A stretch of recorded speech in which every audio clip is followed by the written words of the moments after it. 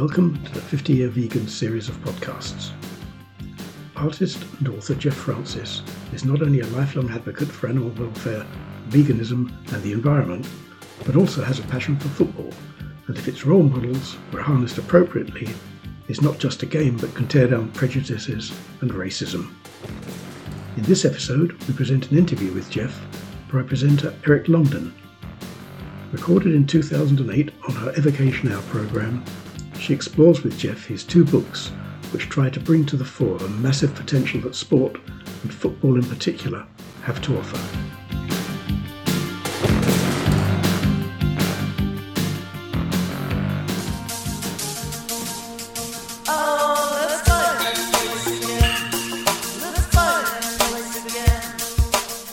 This is Erica with Erica's Evocation Hour, and I am delighted to welcome today's guest, Geoff Francis. Hello, Geoff. Hello there. Now, Geoff, as I was mentioning earlier, is a staunch defender of animal rights going way, way back, founder of Bonobo TV, also involved in Art for Ark's Sake, which we might get a chance to talk about today. But where I want to go first is you're author of Spirit of the Game and Black Man with a White Face, both of which are to do with football. So I want to talk about sport and spirituality, which is not something maybe that most people would make an immediate connection with. How does that work for you? Well, I think I might concur with you most of the time. But Spirit of the Game and Black Man with a White Face are about a particular individual who embodied the way, according to Pelé, who is probably the most recognised of football heroes, this man was the man who taught everyone how the game should be played. His name was Stanley Matthews. He was, in his time, the most famous footballer in the world. He was, in my opinion, as big as anyone like David Beckham. But he didn't have the machinery, the publicity machinery that Beckham has now, or anyone like him who chooses to promote we're talking a way back. We're talking wartime when, the machinery was not there. People's focus was somewhere else, called surviving. Absolutely. Well, we're talking, he started his career in the 30s. Wow. And he managed to play until he was 50, which was 1965. And he then retired and judged that he retired far too early. But what is completely fabulous about Stan is that he, in all that time, despite being the world's most renowned and cleverest winger, he did not pick up a booking despite all the provocation that he was under. And anyone who can remember into the 60s and 70s and previous to that will be aware that the way that people were treated, players were treated on the pitch, was a lot different from the way it is now. It was a lot harder. There were people around who, as they used to say, would bite your legs. They were out there to break people's legs, literally. And as I say, he was the cleverest of them all, so he took a lot of stick.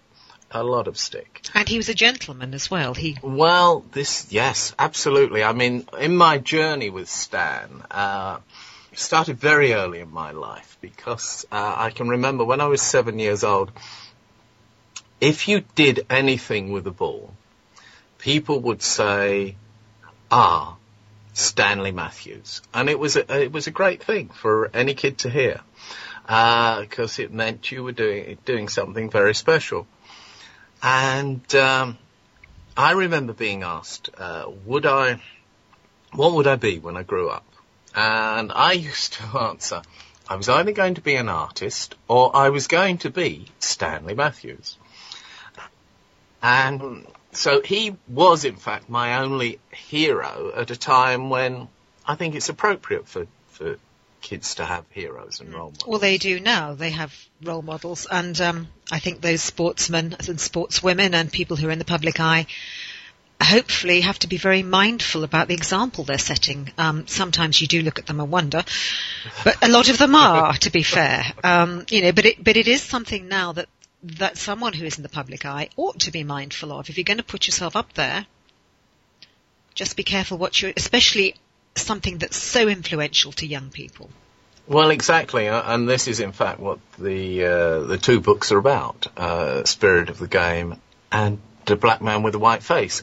We need to take a short break, so I'm going to leave that thought there, that is what those two books are about. And Geoff Francis is today's guest on Erica's Evocation Hour. We were talking about sport and spirituality and this man, this legend in the UK called Stanley Matthews. And Geoff, you were just saying that Spirit of the Game, which is a book and a film, and Black Man with a White Face, it was about, the essence of it is the example that these sports heroes are to young people, the influence they have.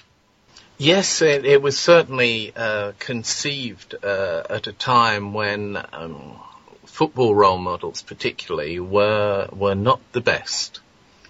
And that continues, or can continue to be the case.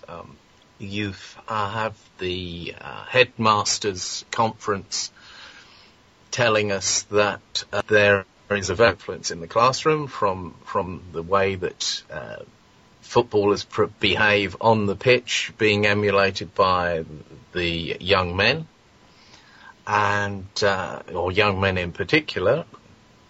That brought up an interesting point, actually, because as you said that, I thought, what influence do sports women have? And I'm thinking through all the major sports women that I can think of, like Dame Kelly Holmes, but there are many others. I'm thinking, have I ever come across an example of a sportswoman setting a bad example to young people? I can't think of one. Is it a male thing? Is it this wildness of male youth? Yes, well, because of course they're, She males. said being chauvinistic. Well, I mean, males are driven by testosterone, and certainly the game of football is one that allows an outlet for that. But if you've ever stood in a crowd supporting a team, you will also be very aware of the degree of frustration that comes to you when they are not performing in the way that you would hope they would perform. Yeah. And the stuff that comes off the terraces is often not very edifying. Mm-hmm. So Stanley Matthews, who stood out so much in the 30s and 40s and 50s doing this, how did the idea of Spirit of the Game and Black Man with a White Face come to you? How did you get to writing? I should say Spirit of the Game is a book, but it's also a screenplay and possibly soon to be a film. And Black Man with the White Face is the book. Am I right there? That's right. Black Man is the book which tells the story of Stan's involvement with South Africa. And he spent 25 years there every summer teaching the kids in Soweto. And this is at the time of apartheid, when white men were not supposed to mix with black kids. That's exactly right. And in doing so, I did an interview with Archbishop Desmond Tutu a couple of years ago, which we do have up on Bonobo TV if anyone wants to see it. And he said that he, in his judgment, Stan dented apartheid just by being there, because he made apartheid look ridiculous. Here was the man at the top of his tree who didn't have to be in South Africa, didn't have to be teaching black kids, and he was there doing the things that the society was saying white people shouldn't be doing. What did his contemporaries make of him doing that? There were a lot of interesting contemporaries in South Africa who egged him on to it, I would say. There was There were. I mean, it was a Jewish businessman in South Africa who took Stan over there initially to train both black and white. But what about back here in the UK, where it has to be said we were not always terribly liberal-minded, certainly not back in the 1950s? He took a lot of stick. I was going to say, I thought he would. A lot of stick from the campaigns for racial equality. Yeah, he really did have a bad time in that, and he was blacklisted. What a phrase! Indeed, fascinating. He, in fact, in 1980, he was both blacklisted by the UN and given the award for sportsmanship by the same organisation. So the left and the right hand didn't know what it was doing. Absolutely, absolutely. But he was his own man. He was very quiet man, very humble man, but he was his own man. And he felt the right thing to do was to give these kids that opportunity. And he was marvellous in what he managed to do. He took the first touring team from South Africa to Brazil so that these young kids who were sort of 18 and 19 would be able to meet their heroes. So they met Pelé, they met all the Brazilian stars, and it was a wonderful experience in their life. When Black Man with a White Face came out, it was picked up by the BBC, and they did a short programme during the World Cup on the day that England went out, and John Motson was heard to say that we could have used Stan today.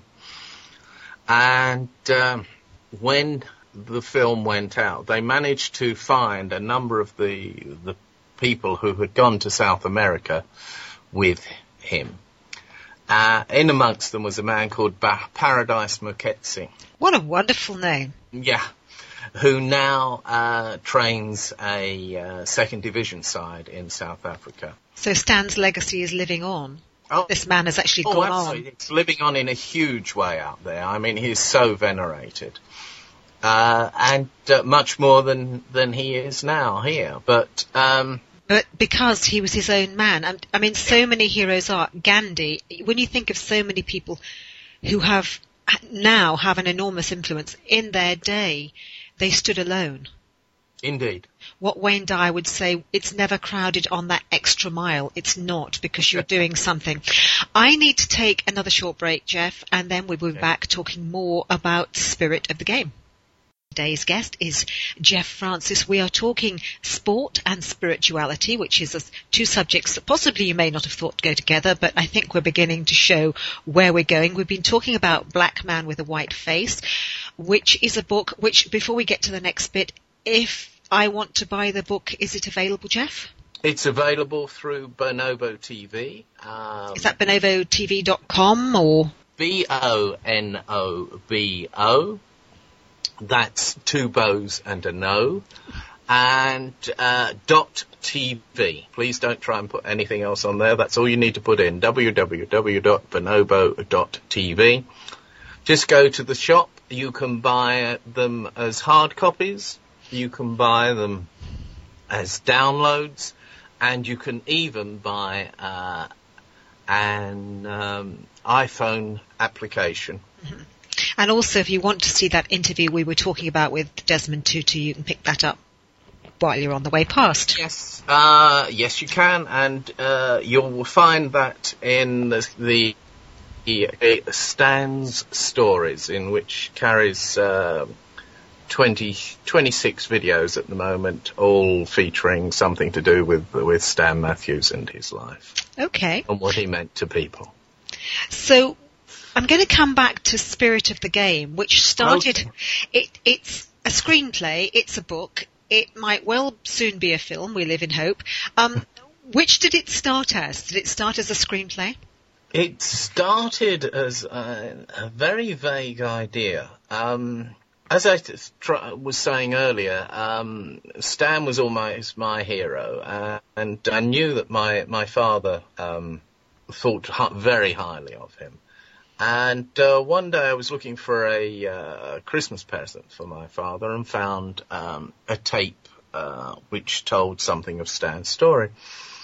But before I gave it to him, I had to listen to it myself, and I thought, my goodness, this is boy's own. This is an incredible story. It needs telling. So I went to see a friend of mine, Jeremy Poole, who was a script writer who was best known as being a writer on Upstairs, Downstairs many years ago, and has also did things like the Young Sherlock Holmes movie and stuff like that. So this is a top-notch guy. This is a top-notch guy, yeah.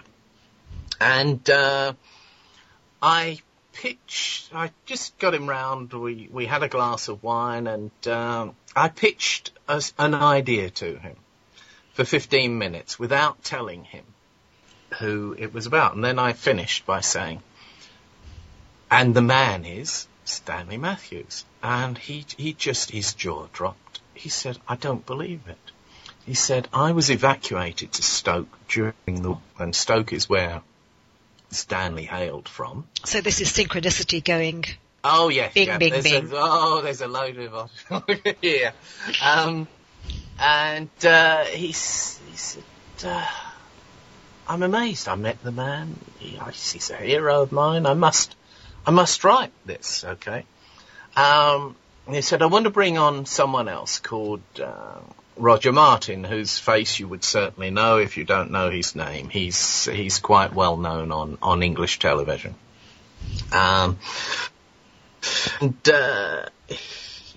So Roger, I met Roger, and we all sort of sat around, and there is a wonderful love story in Stan's life, which I assume you would only expect. And in fact, Stanley died of a broken heart. At the age of 85. His wife, his much younger wife, was found dead from a heart attack. And Stanley just went into decline, and within 6 months he was dead. So they were destined to be reunited again, but not in this life. Absolutely. Been pulling strings from the other side. Yes. It's certainly in my direction, I'm going to tell you. So Roger's parents still live in Stoke. Roger is a fierce Stoke City fan. Unbeknownst to her, we were looking for a book about their love story, right? And we couldn't find one anywhere. So, unbeknownst to us, his parents put an advert in the Stoke paper. One person replied, and Roger's father said to him, well, okay, we've to have this. How much do you want for it? He said, I want a few bob for it. He said, because it was £8.50 when it was printed, he said, and it's signed, because I was his driver. I drove him till he died. The only person, and of course, dear Geoff, was a wonderful source of information on Stan, and I actually carry a lot of that information from the interviews we did with him in the book Black Man with a White Face. So lots of synchronicity going on here. And Stanley pulling strings possibly from beyond. Oh, well, this is what I keep telling his daughter, and she agrees with me. Mm-hmm. But there was a further thing. We were then starting to work together on doing the love story. But we could not find anyone who was interested in a love story that starts when someone's 53 and finishes when they're 85. It's not how ageist we are. Exactly. So I still felt that, in fact, I felt even stronger that Stan's story ought to be told to another generation. That they need it. That it's important that those values start to come through again.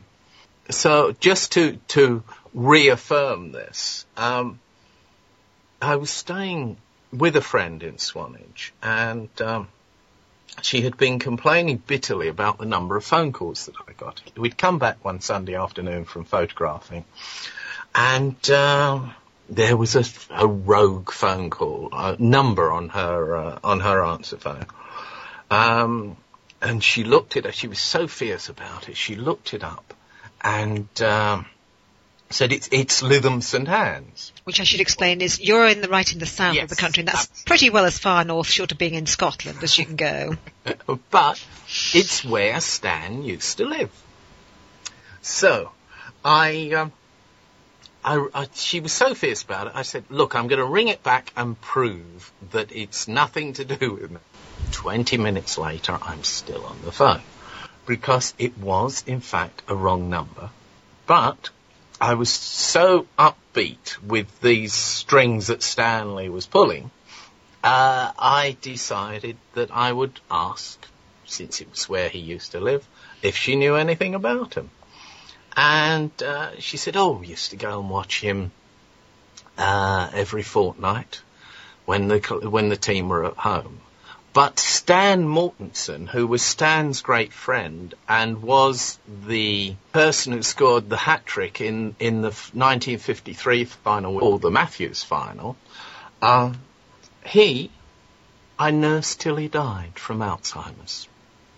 Whoa, I've got goosebumps all over. Talk about synchronicity. So this woman, this is a random phone call that happened by mistake. You phone her back. You say, well, on the off chance you're living in Lytham St Anne's, and did you know anything about Stanley? And she's nursed his best friend. Till he died from Alzheimer's. Okay. Talking to Geoff Francis, and we have all these synchronicities are flying in, so you can write this story of Stan Matthews, Spirit of the Game. So what is Spirit of the Game about? Okay, Spirit of the Game is set now. It's about a young boy who is moved from London to Stoke, which is middle of the country, and is a stronghold for the British National Party. Who are... Yes. Well, racist is the only word for it. Yeah, who certainly have... If you're in the States... Nationalistic leanings, yes. Yes. Think redneck. Strong nationalist leanings. He moves to Stoke because his mother has just married a black South African who is teaching at Keele University. It's just outside of Stoke. He feels very alienated, but because of his love and skill of football, he falls in with a group of young lads who turn out to be racist in their orientation. Which it has to be said at one point, I think less so now, but was extremely common in British football, unfortunately. It was indeed, but it is less. But it is around. I mean, it's around at, particularly around the national team, unfortunately, with some, a large number of supporters. So I'm told by the people who monitor this, the focus group. They are telling me that there's all sorts of stuff that goes on, and there's a football league set up called Kick It Out, which deals with racism in the game. So this is very much reflecting real life. It is reflecting real life, yeah. Anyway, he falls in with these lads, and there's a lot of hooliganism going on. This police tell us that year on year over the last 5 years, hooliganism around the game, not in the grounds, but outside the grounds, is growing. So he falls in with that sort of group, and it looks like, he's going to lose it. Plus, he's got a major problem here because he's got a black stepfather. Yeah. So he is in real trouble. The boys commit a robbery, and on an old man's house, where they have been told the man has a stash of treasure. When Jamie gets inside the house, he sees it's the poorest place he's ever been, and he tries to get the lads to leave, but they won't. And they find 2 locked suitcases. As they find those, there's a barking from downstairs, and an old dog is at the bottom of the stairs, an old arthritic dog. They run out, and as they run out, the leader of the gang kicks the dog, which appalls Jamie and sets him off. When they all scatter in different directions. When they finally together again, the other guys have got the suitcases open, and they're just strewing bits of paper out of them all over the place. So it doesn't have money in, it's just mementos. It's actually the mementos of Stan Matthews' life. And he picks it, not being conscious of it, he just picks them up and goes back to the old man to see how the dog is, and also to return his, life's collection. And he gets to know the old man very well, and the old man introduces Stan in terms of the history of Stan, where he was in Stoke, how he lived his life, and everything that went on with it. Then suddenly the old man dies, and it looks like Jamie is going to go back to his old ways. He is completely lost. But just as he's at the point of getting involved with trouble again, he encounters the true spirit of the game. He encounters Stan as a ghost, who takes him through mentors him through the rest of the film to quite a joyous ending. If you want to find out exactly what, you're going to have to read the book. Indeed. So we have this lovely story that is a fiction, but is so much based on the truth of life around Stan, and sadly some of life around football. Spirit of the game. If I want to find out what really happened and read the full story, how do I do that? Just go to Bonobo TV, go to the shop, go down to books or e-books, or if you want, the phone application, the iPhone application, and you'll be able to read it there. Excellent. Thank you. Geoff, thank you so much for coming and spending your time on Erica's Evocation Hour. I tend to have female guests, so it's really nice to do some sport talking for a change. That is good. You keep mentioning Bonobo TV, and I know this is something very dear to your heart. Would you agree to come back next week and talk me through that? Oh, I'd love to. I'd love to. And I tell you what has struck me doing this. I mean, I've been on this for 8 years, this project. And what has struck me is that since football is influential in the males' lives in this world, and now more and more females, especially stateside, of course, are playing football. It's a burgeoning thing there. And Stan was involved with female football in South Africa as well. Okay. Because it is an influence in the male lives, it is inevitably an influence in the females' lives of course, as well. Because we have to put up with the flack. Of course you do. I mean that in the nicest possible way. Yes, right, okay. But all those sports widows who are listening will know what I mean. We have to put up with the mood when they come home they've lost. Oh, for goodness sake. Geoff, thank you very much for being my guest today, and I very much look forward to speaking to you again next week. I look forward to it too. Thank you.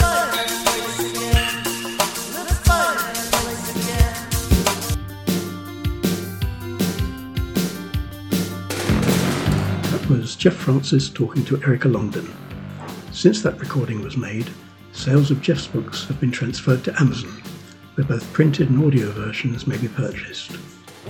Erica's book, Vibrational Sound Healing with Inner Traditions, has received much acclaim and can be found at innertraditions.com. You can also catch more of Erica's broadcasts on Breakfast with Erica, Thursdays on 12radio.com. This has been a 50-Year Vegan podcast.